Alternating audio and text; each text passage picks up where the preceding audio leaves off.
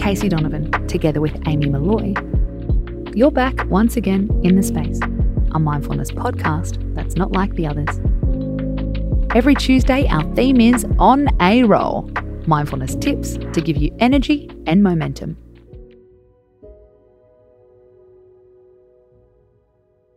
According to research, Tuesday is the most productive day of the week. It's also a day when we tend to stockpile meetings. We've got through Monday. Now we have the motivation to talk to human beings. If you've been listening for a while, you'll know we love to turn everyday activities into opportunities to feel better. If your schedule is full with iCal invites and phone calls, this one's for you.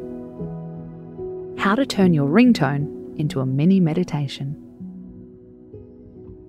We can't take the credit for this tip. It's an exercise from Buddhist monk Thich Nhat Hanh. We've talked about him before on this podcast. In his village, they used to have a bell. When someone rang the bell, it acted as a reminder. Breathe in calmly. Breathe out smiling. Throughout the day, it prompted them to be present. Even Buddhist monks lose their focus sometimes. Of course, most of us don't have a bell in our office, but you can use your phone as a reminder.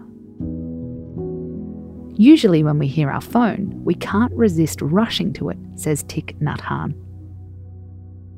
We're sucked towards the telephone, he says. We're no longer in charge of our reactions. Next time your phone rings, stay where you are, sitting or standing. Breathe in calmly. Breathe out smiling. Think about the purpose of the bell in that village. Slow down your response. Trust that you have time. If the call is important, they won't hang up too quickly. And so what if they do? Breathe in calmly. Breathe out smiling. Now you can answer the phone or send it to voicemail.